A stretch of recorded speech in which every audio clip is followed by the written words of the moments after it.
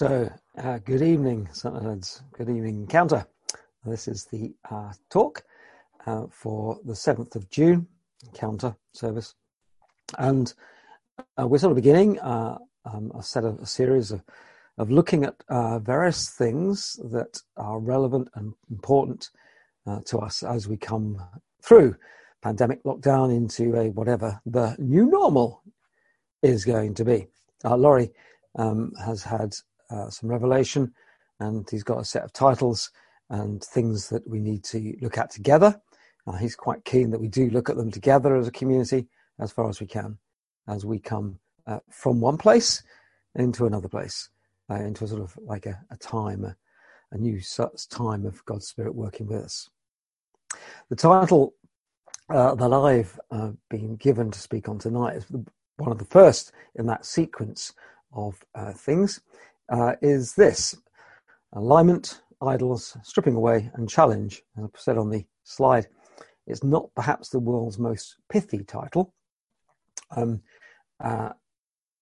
indeed, I think when Laurie gave it to me, it had the word destruction rather than stripping away. So at least made a mnemonic thing, acid, AICD. Well, it's not quite the right order, but you know what I mean.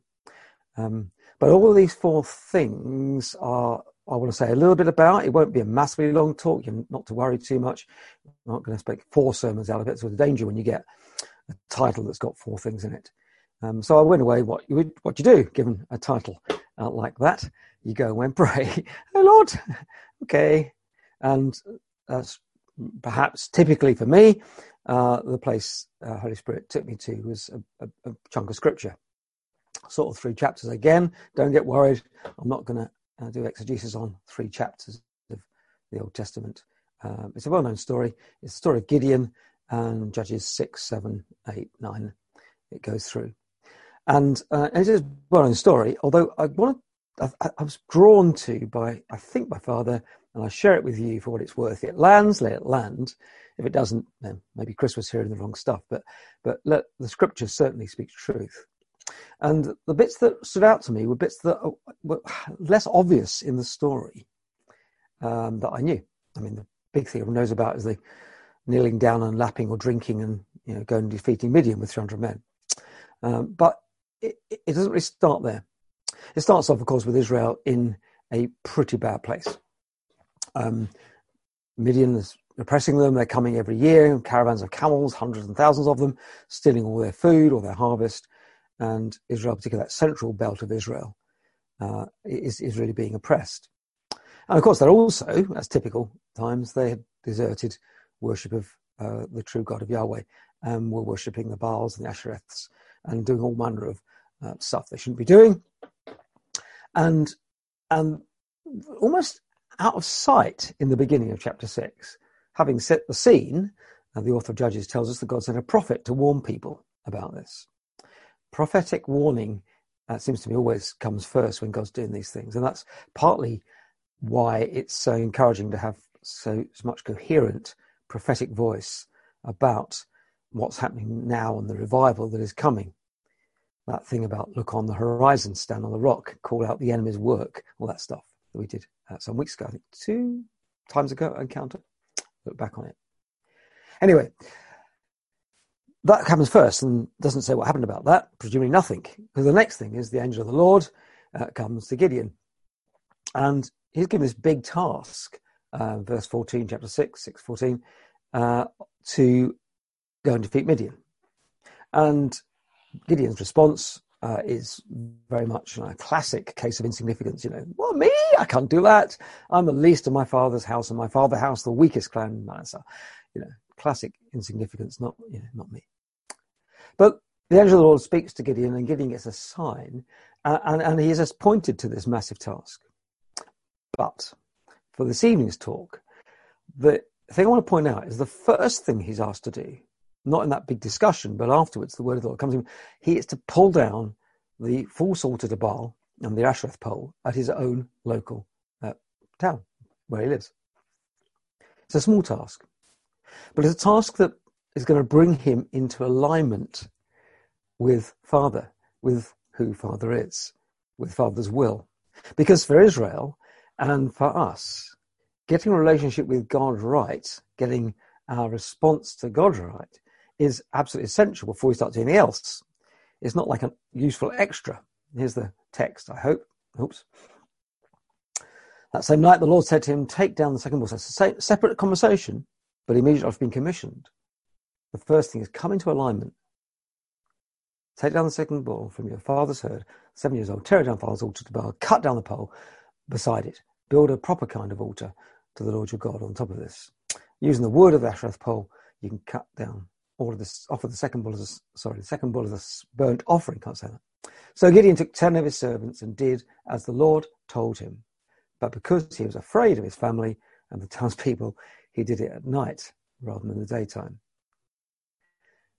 Really human touch there about the fact that he did it, but he did it when no one was looking. It's sort of clear from that, by the way, he had his 10 servants. He wasn't that poor. Any family that's got 10 servants, in my opinion, is not that poor, but there we go. Maybe his insignificance was badly placed. However, the first thing he has to do is quite a simple thing, and to put himself and his family back in the right relationship with Father. Before they go off and do any fighting or battle, I think, sort that out first. Our relationship with God is critical and central, as we know. And it reminded me, this verse actually, it's a verse that's really stung with me. You know, some verses like come back to you and they lodge in your head. It's Luke 6:46, if you know it or not. Jesus says to his disciples, why do you call me Lord, Lord, and not do what I say? I guess partly the reason why that sticks with me is because it's like, you know, as a teacher, why do you call me sir, sir, and not do what I tell you? It's almost a frustration in Jesus' voice. Come on, guys. Why do you call me Lord? If I'm Lord, then you do what you tell me. And I think I want to just emphasize that being obedient to what God says and what we know Father has told us to do is not different to loving him. Take this from the Johnine stuff, from the literature in John's Gospel. If you love me, you'll keep my commands, John 14:5. If you love me, that's the core thing, of course, you will keep my commands. John 14:23, a bit later on. Anyone who loves me will obey my teaching. My Father will love them, and we will come to them and make our home with them. Anyone who does not love me will not obey my teachings. Or the other way around, John 15, if you keep my commands, you remain in my love, just as I've kept my Father's commands and remain in his love. Being obedient to what God's told you is inseparable from loving Father and being loved by him. 1 John, you get this, we know that we have come to him if we keep his commands. You see, he's saying actually that's how we recognize that we are his, that we've come into a place of alignment with God. You say it, God, I will do it. And I just want to first emphasize that alignment word. Us aligning ourselves with who God is. He is Lord. And therefore when he says stuff, I feel this about the prophecies and the stuff we get as well. You know, you say it, God, I just want to know how do I obey that? I want to be in a place where I'm obedient, where I'm being obedient to you. To you, John, as well. This is love, that we walk in obedience to his commands. As you've heard from the beginning, his command is that you walk in love. You walk in love, which is obedience to his command. And obedience to command is to walk in love. Our love of Father will put us in that place where we're obedient. So the first word, alignment, is to come into alignment with Father God. And I think that's about being obedient to what he's told us to do. The second word about idols. Strange to Gideon's story is, I just read a bit of it, starts and ends with an interaction with false worship, with false gods, with idols, really. The beginning, he has to pull down that false altar, which had taken his family and him into a sort of worship of the Baals and all manner of, I don't know quite what was going on there, but certainly not clear worship of the true and living God. And at the end, in almost quite a sort of, scary way, it almost comes back. So here the story goes on, and there's all the battle and stuff, and they defeat Midian. And at the end of that, the people come to make Gideon king. This is Judges chapter 8, verse 20 odd onwards. And they say, God, Gideon, be king for us. And Gideon appears to refuse that. The scholars wonder whether sometimes he was refusing on the basis they might force him, but they don't force him. He doesn't become king, but he clearly becomes the leader of them. And he asks them, he says, okay, well, I won't become king, but why don't you give me all the gold we've captured from the camels and stuff of the Midianites? And they say, yeah, great, we'd love to, because you just saved us and it's wonderful. And so they give him, it's about like, I think 20 kilograms, so over £1 million worth of gold, and all the jewels and other stuff as well. So it becomes very rich.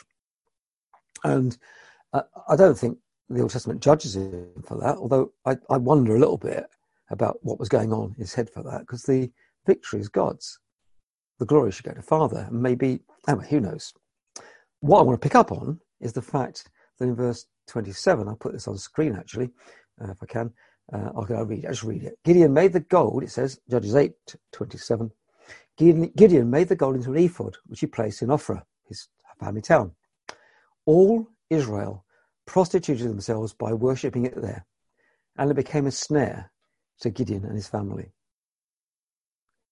All Israel prostituted themselves by worshipping it there.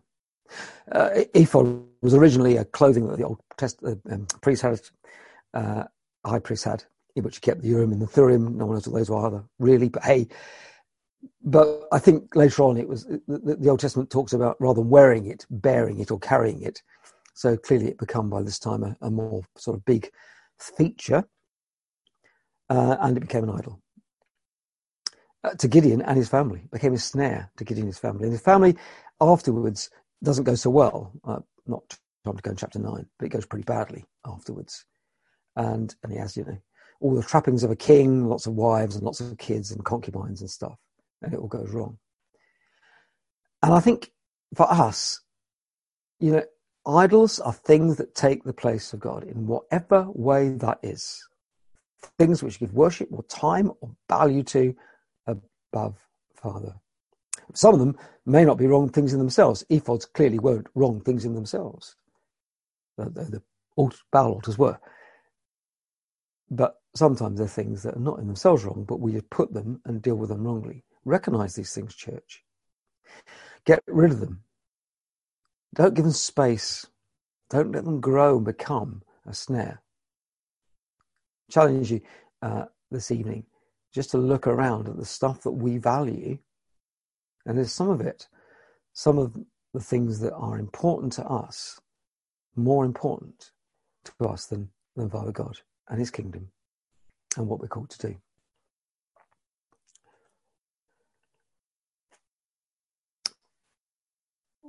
When I was doing a little bit of research on this, I didn't know what it meant really, but I did look at what idol, where the word came from, and the dictionary I read said, often confused with the word idle, i.e. to do nothing, or idle, i.e. to be very relaxed. And I thought, yeah, you're right.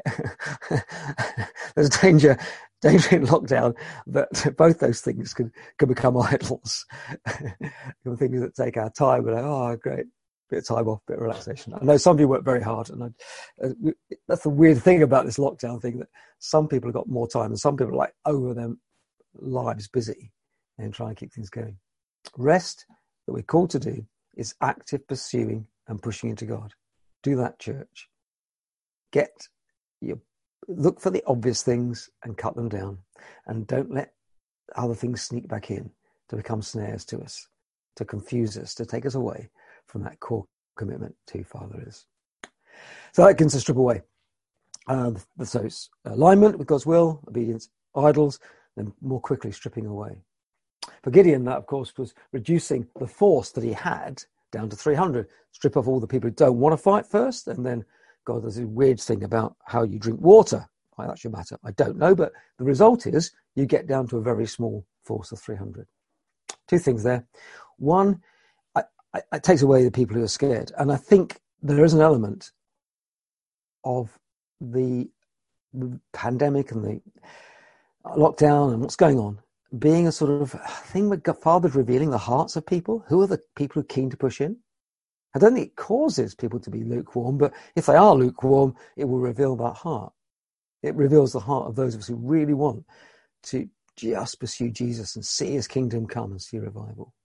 Certain purifying and cleansing of the church, locally, nationally, wherever. No, certainly I see it in a funny sort of way, and not necessarily in a happy way, in a lot of youth group stuff I'm getting involved with. But also, the cutting down means that when Gideon goes to battle, he's got no human resources worth talking about. I mean, that's always the case. It was always going to be God's victory, but now it's absolutely clear that he has to do this in God's strength. We contend not with flesh and blood, but with spiritual forces. Important for us to realise as we come out of this that our resources are infinite in the spiritual realm, even if they're pretty puny in the normal realm. I mean, it's been great. We've been having 80, 90, 100 log-ons to Sunday morning church. Great, but it's still a small number of people. And we can feel powerless. But in some ways, it's the place to be. Strip away the things that we can rely on humanly so that we're in a place where we cry out to Father. That thing that Laurie gave us this morning, or you weren't there actually, but something Laurie shared with us this morning about Isaiah, when Isaiah, rend the heavens and come down. Oh, you come down, God. You've got to do this because we can't. We'll be obedient, Jesus, to you. We'll be open to your will. We long for it. We'll pray for it. We'll put away all the things that might distract us. But in the end, we're stripped away. So we have to be in a place where it's God will do it or it won't happen. And then lastly, I suppose, we get the challenge word. And the challenge, it seems to me, is all those things for us. There's a lot more coming in the next few weeks. I know that you're going to got a few talks on this thing, and mostly will come from Laurie. But as I come to land, let's just put those back again. A challenge to align with Father's will, to be obedient to what he's told us. As he tells us to do things, just do it. To locate and remove idols, things that distract us, and just be aggressive with that. And don't let them sneak back. Strip away, to get away, to pull away from the stuff that would make us feel we're strong in our own strength and our own resources. Reveal our hearts, to let Holy Spirit reveal our hearts. And where that reveals stuff that needs changing, back to the beginning, align with God's will and change it. And where it reveals that we're depending on our own strength, just repent that and be ready. Be ready, because the tsunami, as Laurie would say, is here. Keep your eyes on the horizon, keep standing on the rock, call out the enemy's work and be ready. When God moves in his sovereign way, we're going to go into worship. But as we do that, just take a moment and let Holy Spirit speak to you. Don't push it, just be open. Hold your hands open.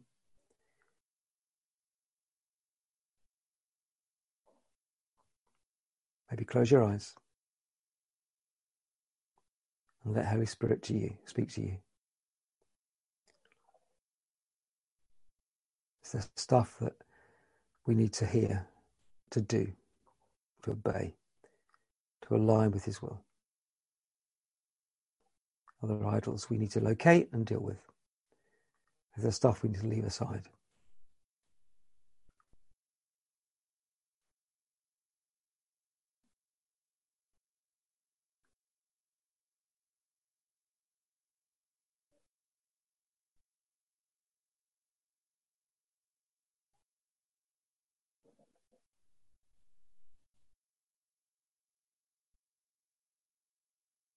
As always, at Encounter, we use worship as an amazing vehicle it is to come close into Father's presence. So let his Spirit continue to speak to you.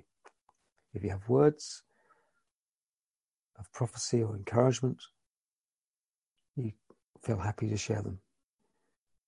Because this is on Church Online. You can send them through the chat privately to Laurie or to me or Vicky, and we'll weigh them and share them back. Let's come into Father's presence, knowing his love and his care for us, but also wanting to be ready to be the 300 that he calls to win bits of this world back for his kingdom.